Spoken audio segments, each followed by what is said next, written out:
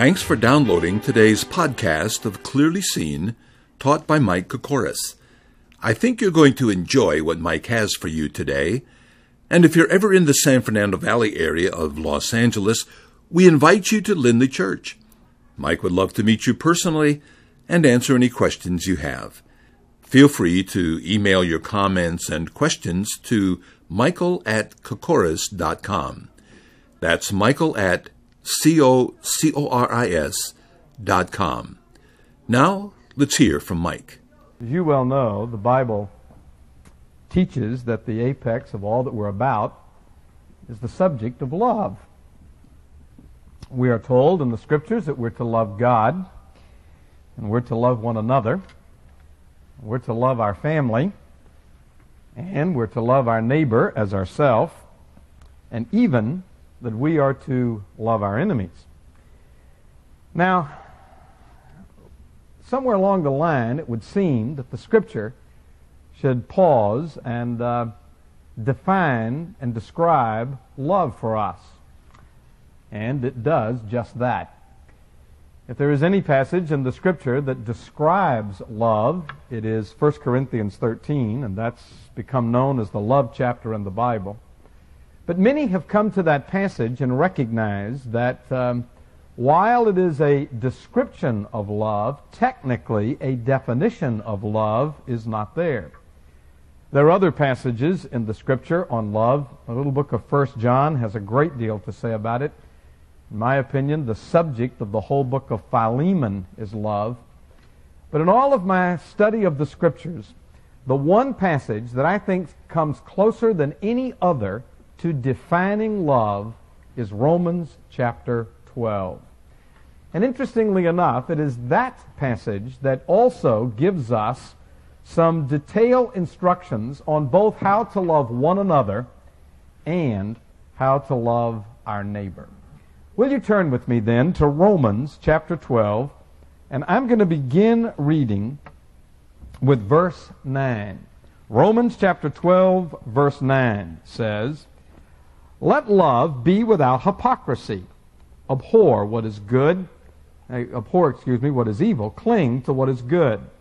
Be kindly affectionate to one another with brotherly love, in honor giving preference to one another, not lagging in diligence, fervent in spirit, serving the Lord, rejoicing in hope, patient in tribulation, continuing steadfastly in prayer, distributing to the needs of the saints, given to hospitality.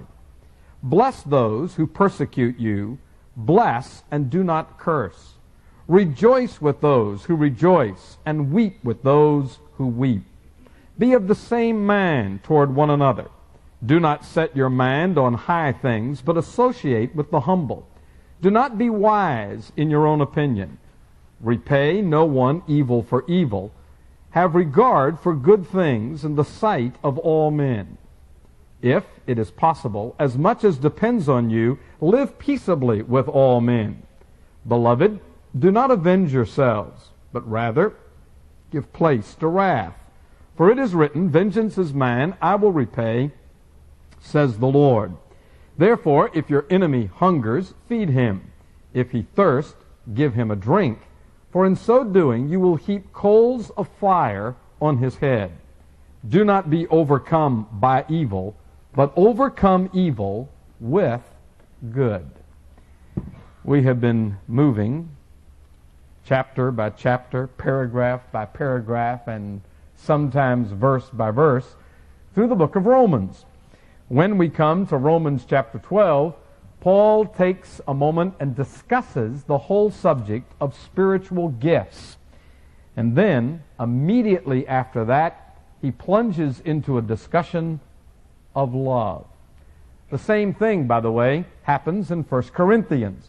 In chapter 12, he discusses in detail the subject of spiritual gifts, and chapter 13 is, as you know, on the subject of love. There is a difference, however. In 1 Corinthians chapter 13, almost everything he says is applied to the exercise of spiritual gifts, whereas in Romans chapter 12, While some of what he says may indeed apply to the exercising of spiritual gifts within the assembly, he goes way beyond that and talks about what love is. He talks about how to love fellow believers, and then he talks about how to love fellow men. For example, in verse 9, he says simply, "Let love be without hypocrisy. Abhor what is evil, cling to what is good."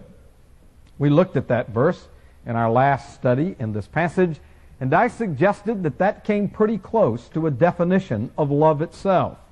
That he is saying, let love be without hypocrisy or without pretense. In other words, this is true love.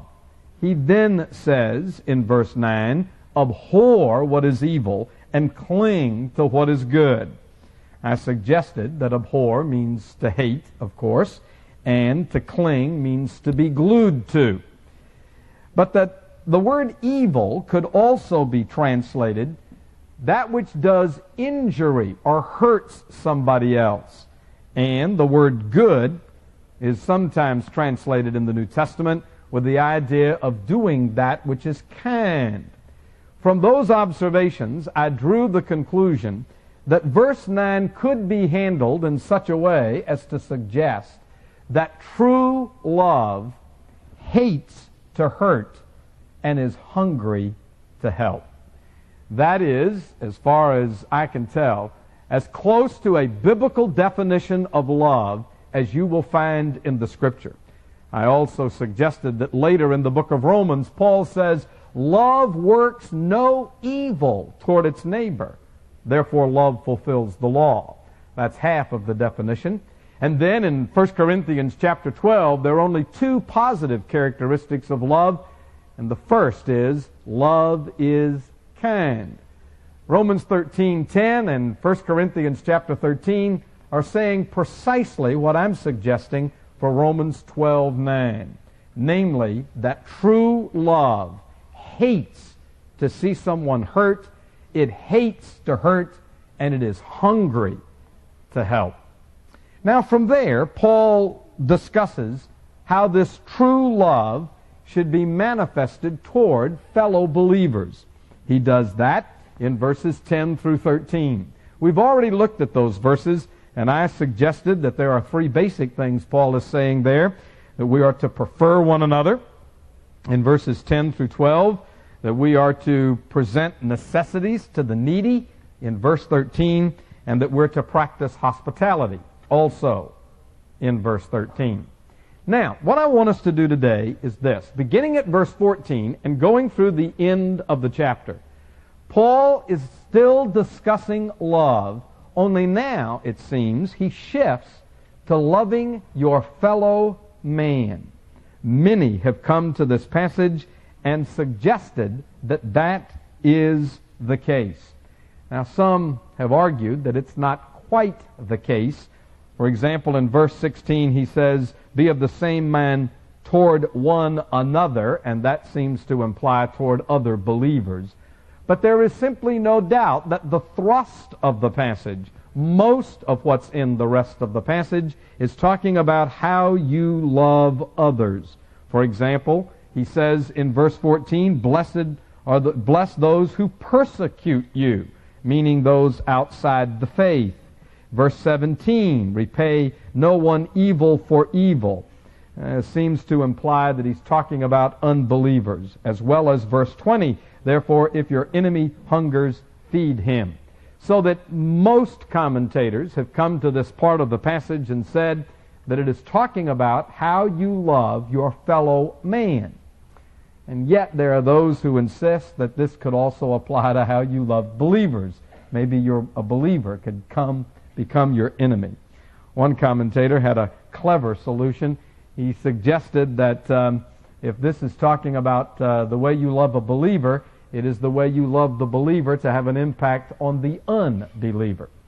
Be all that as it may, I'm going to suggest that at least the bulk of what is here would primarily apply to how you love your fellow man, not just a fellow believer.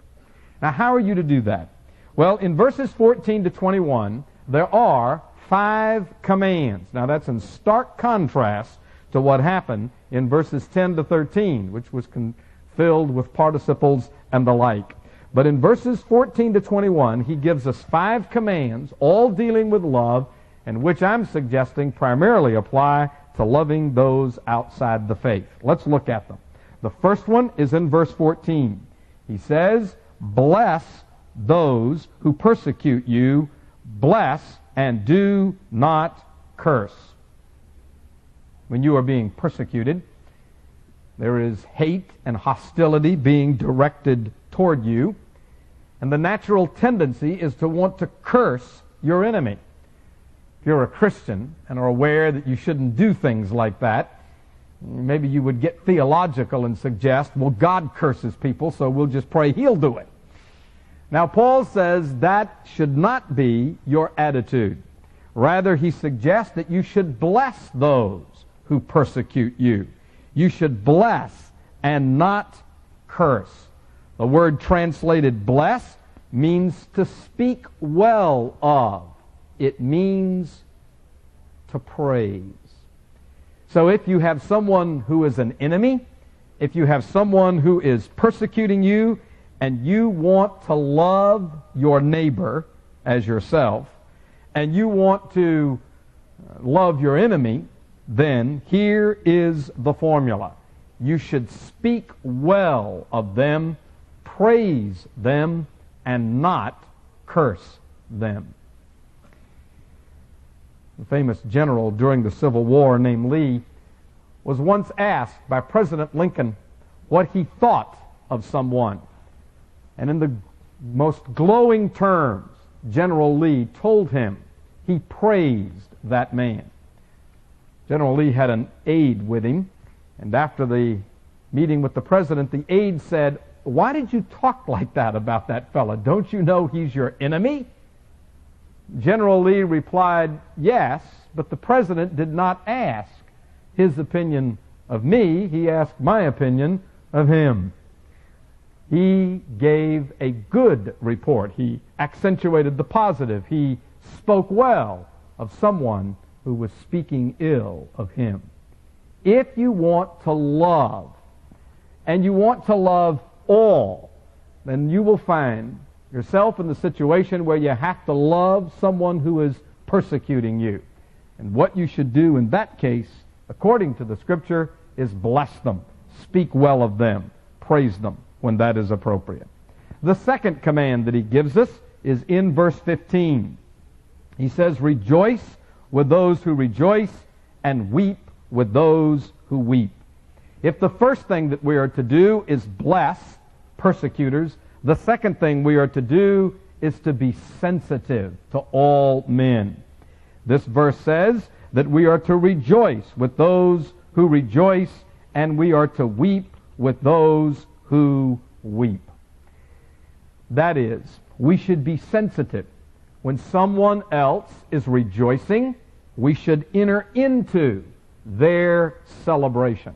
And when someone is in pain and they are weeping, we should not celebrate, but we should enter into their problem and their pain and weep with them. I would like to suggest that this should be taken very literally. I don't know why it shouldn't be that we should not literally rejoice with those who are rejoicing and literally weep with those who weep. I remember hearing this even preached when I was a very young Christian and thinking to myself, how could you ever do that? How could you ever just turn on tears when he's sitting in front of you and weeping? How could you just all of a sudden start crying with them? It seemed to me to be very artificial and superficial. Over the years, I have experienced this. I didn't think, I've got to weep now because the person in front of me is weeping and the Bible said weep. But as I have grown in the Lord, and as I have had people sitting in front of me who were weeping, I have caught myself on more than one occasion literally able to weep with them. Of course, it's easy to rejoice with those who are rejoicing. But I think if you are where the Lord wants you to be, and a person is in front of you weeping, you will find yourself literally weeping with them. So what is he telling us? He's telling us that we need to be sensitive to where people are. That if they are rejoicing, we need to be sensitive to that. And if they are hurting, we need to be sensitive to that as well. That's what love does. If what you want is the best for the other person, then it will be easy for you to rejoice with them because you want what is best for them, and weep with them because you want what is best for them, and when that's not happening, you will feel the pain that they feel. There's a third suggestion. He says in the next verse, verse 16, "Be of the same mind toward one another. Do not set your mind on high things, but associate with the humble. Do not be wise in your own opinion." In short, he is telling us that we are to be unified in our loving toward others. So that he says in verse 16, "Be of the same mind one toward one another." I don't think he is insisting that we have to all think the same thing about which political party we vote for or which ball team we root for. I think he is saying in this context that we need to be unified in our commitment to loving one another. He tells us in that regard to not be high-minded. Don't be haughty. Don't set your mind on high things, but associate with the humble. Don't be wise in your own opinion.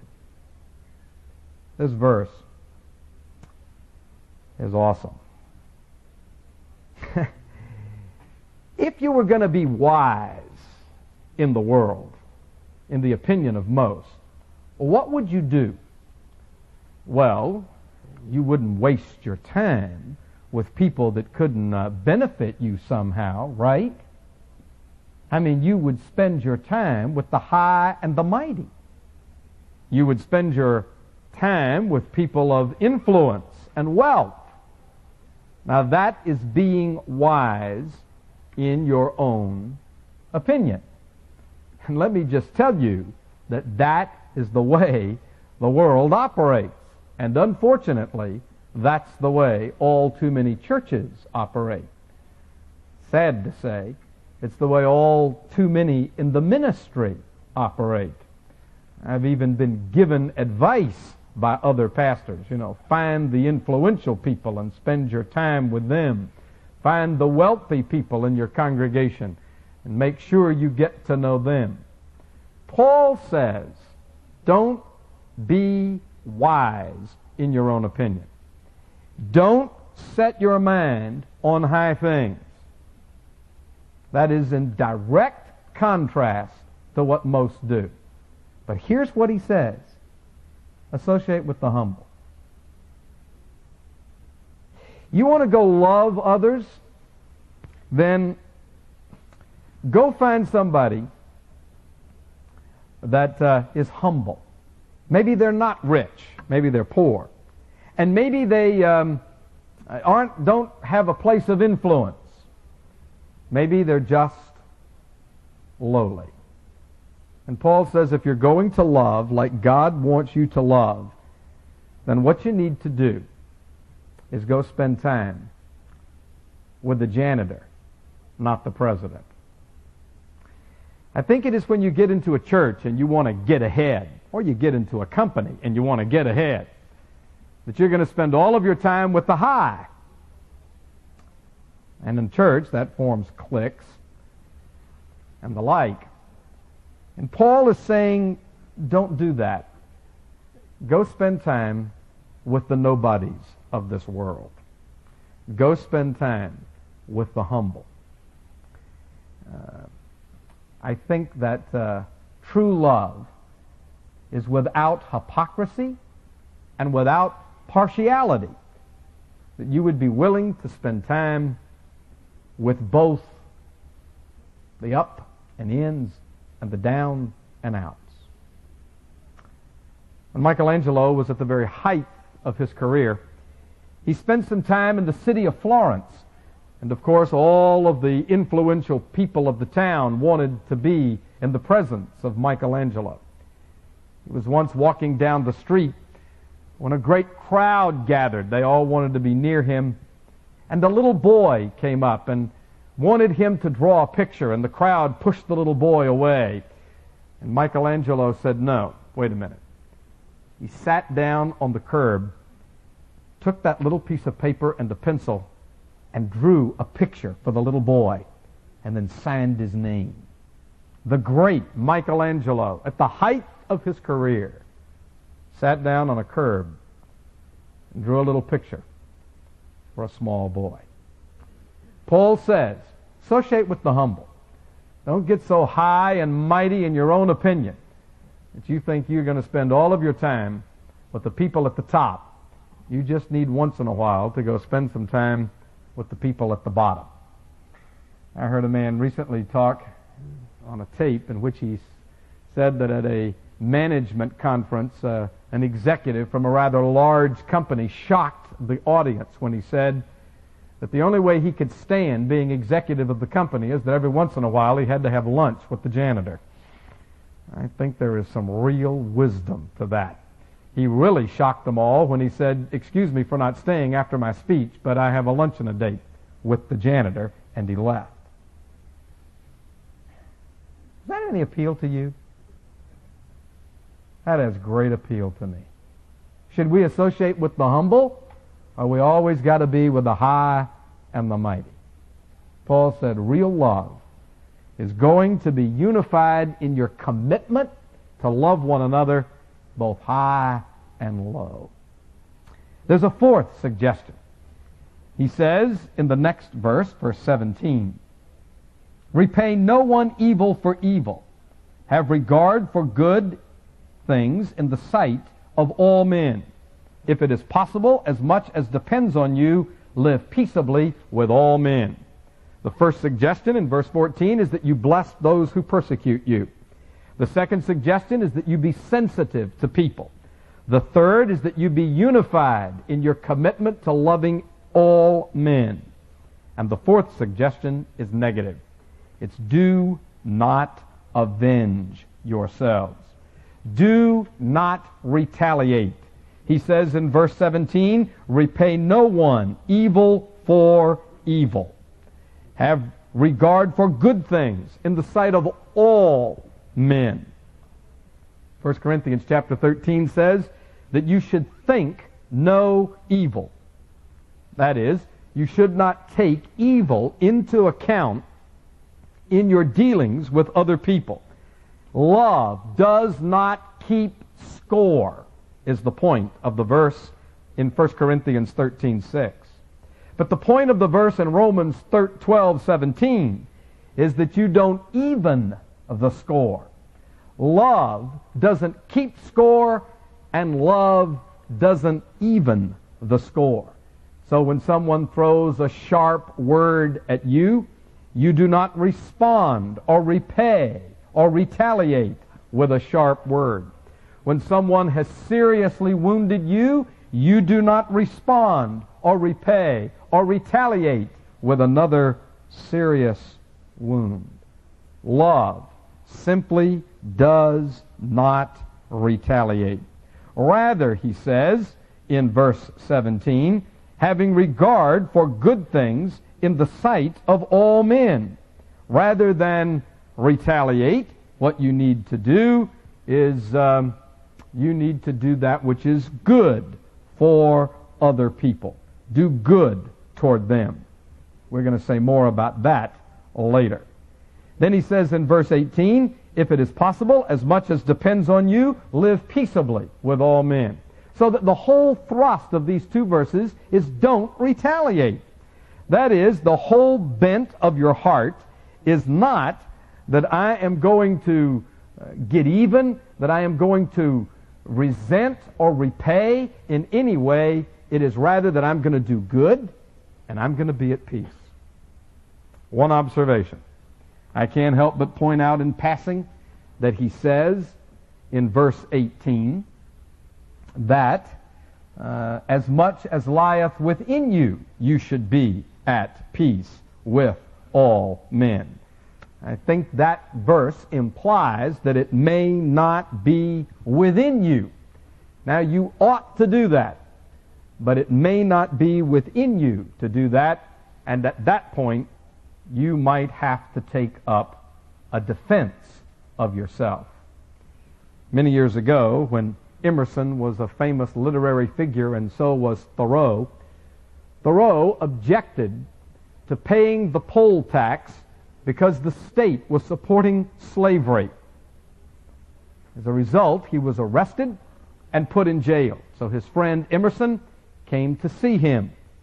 And when he got to the jail, he said to Thoreau, "What are you doing in there?" And Thoreau said, "What are you doing out there?" Point well taken. There comes a time when a Christian must stand up and say, enough is enough is enough. It is the bent of the believer to be at peace with all men, but that is simply not always possible. So Paul says, as much as lieth within you, be at peace with all men, recognizing it may not be possible. There's one last suggestion, and that is, he says in the rest of these verses, beginning at verse 19, "Beloved, do not avenge yourselves, but rather give place to wrath." In verses 17 and 18, he is saying, don't retaliate. In verses 19 through 21, he is saying, do not avenge yourselves. Rather, give place to wrath. The point being, if someone has done you an injustice, don't you lift a finger to get punishment or justice out of them. Rather, let God do it. The implication of this text, as well as the clear teaching of the rest of Scripture, is that ultimately justice will be done in the world. For every injustice, there will be a judgment. Believers will stand before the judgment seat of Christ, and they will give an account of everything they've done. And unbelievers will stand at the great white throne judgment, not to mention the judgment of God that could take place in this life. So anytime you have an enemy who has done any kind of an injustice to you, do not retaliate and do not seek vengeance. Vengeance is mine, saith the Lord. I will repay, Paul says. And when he does, he is quoting Deuteronomy 32:35. God said, I will have vengeance, so don't you do it. In support of this contention, one of the Proverbs. In verse 20, he says, therefore, if your enemy hungers, feed him. If he thirsts, give him a drink, and in so doing you will heap coals of fire on his head.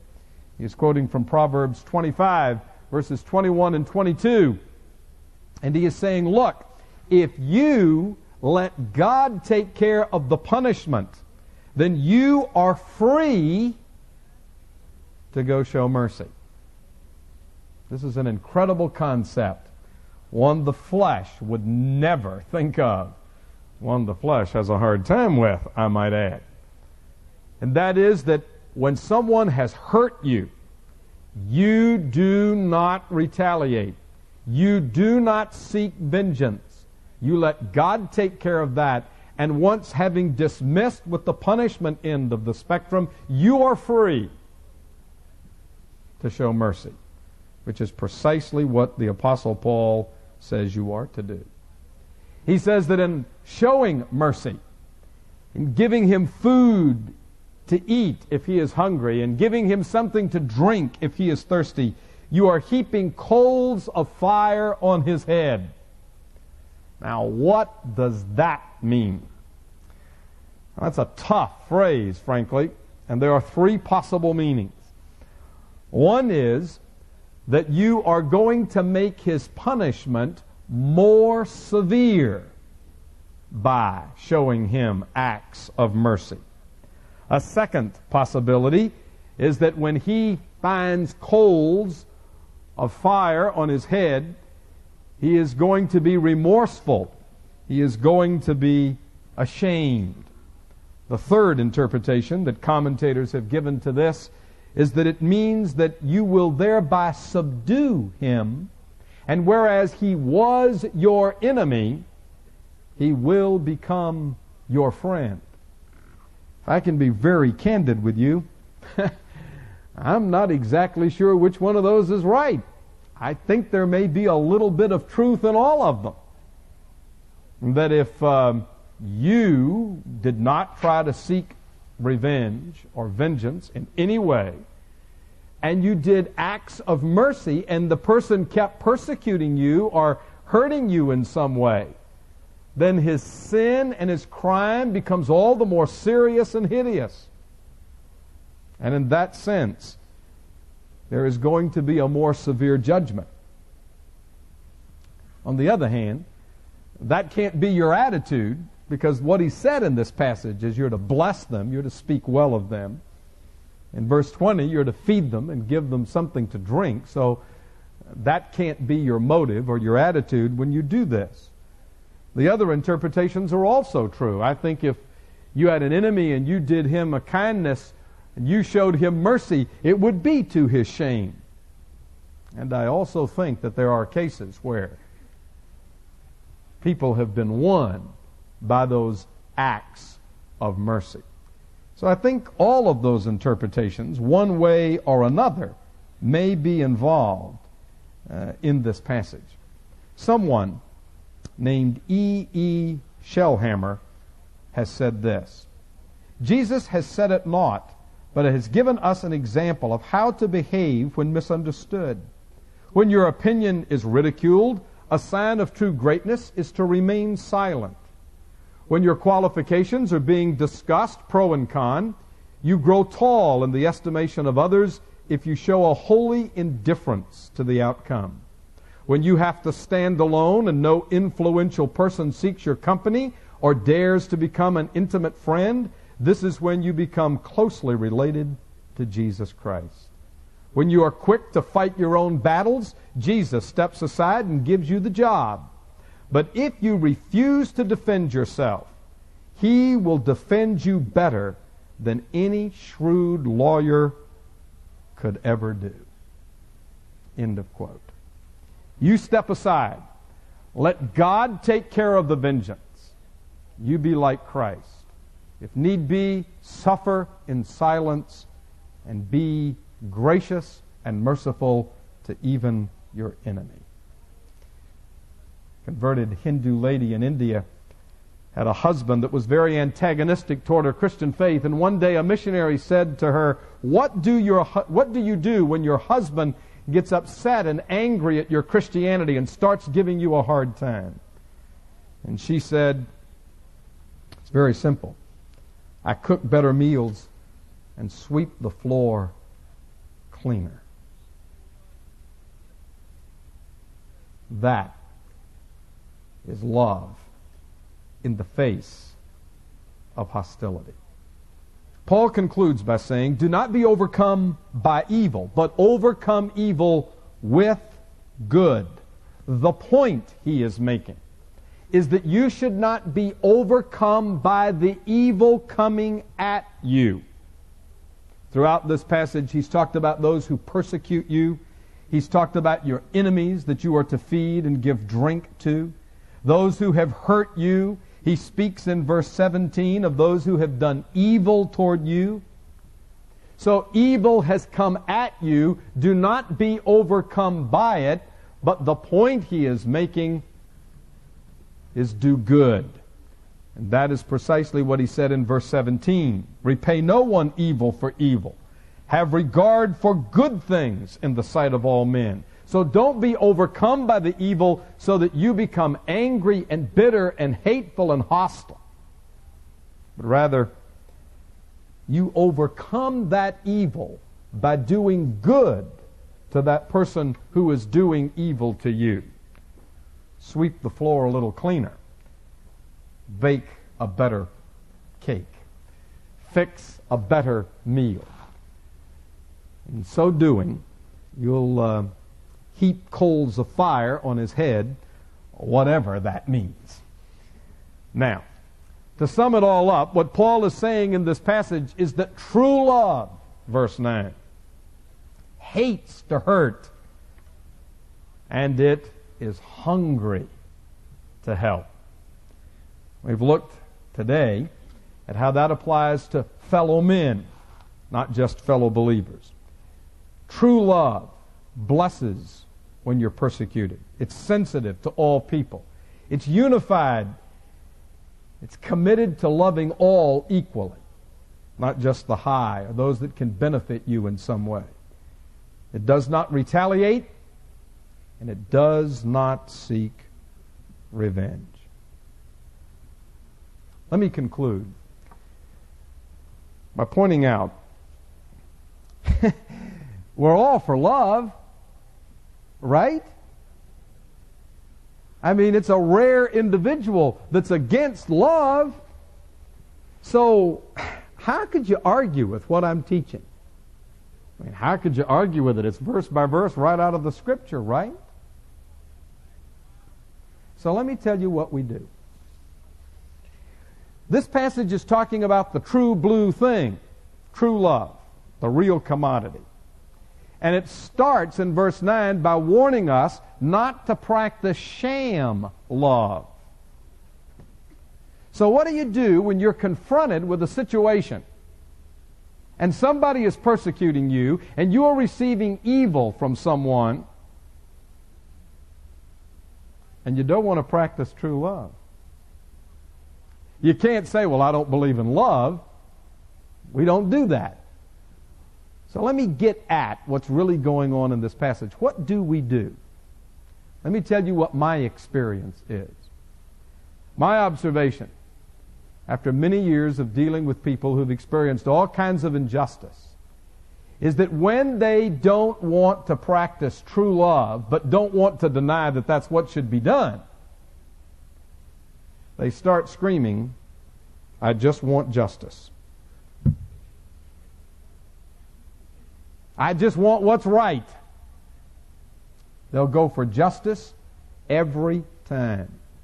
Many years ago, I met a lady who constantly screamed her head off about her rights. It took me a little while to figure out what was going on. And since then, I've observed it in numerous other people. When what she ought to have been doing was figuring out how to love everybody, including her enemies, she was screaming, I just want what is right. May I submit to you that God will do what's right. It is your job to do what is loving. I would go one step further and suggest that if you insist on your rights, it's only going to be to your detriment. The man I quoted a moment ago suggested that if you're going to seek vengeance, the Lord's going to step aside and let you have the job. You'll botch it every time. It'll cost you more in the long run. And you won't get the pleasure and the satisfaction of having the Lord do it, and He knows how to really do it right. So you're a whole lot better just to back off. It'll cost you more in the long run. Many years ago in the state of Illinois, a rich man had a bill owed to him totaling $2.50. That was a lot of money in those days. The poor man couldn't pay him or wouldn't pay him. And so the rich man sought an attorney. He hired none other than Abraham Lincoln to go settle this debt. Mr. Lincoln heard him out and said, I'll take the case for $10. He said, you got it. Here it is. Then Mr. Lincoln went to see the poor man and he said, look, would you settle this case for $5? If I gave you $5, would you settle with him? Would you go pay him? He said, sure. So he gave him $5. He went to the rich man, gave him $2.50. So the rich man got his $2.50. The poor man got $2.50. And Abe Lincoln got $2.50. But it cost the rich man 3 times as much as if he had let the whole thing drop. Now, what I'm telling you is, you can choose to love, and that's costly. It is costly. But my plea is that it's more costly if you don't.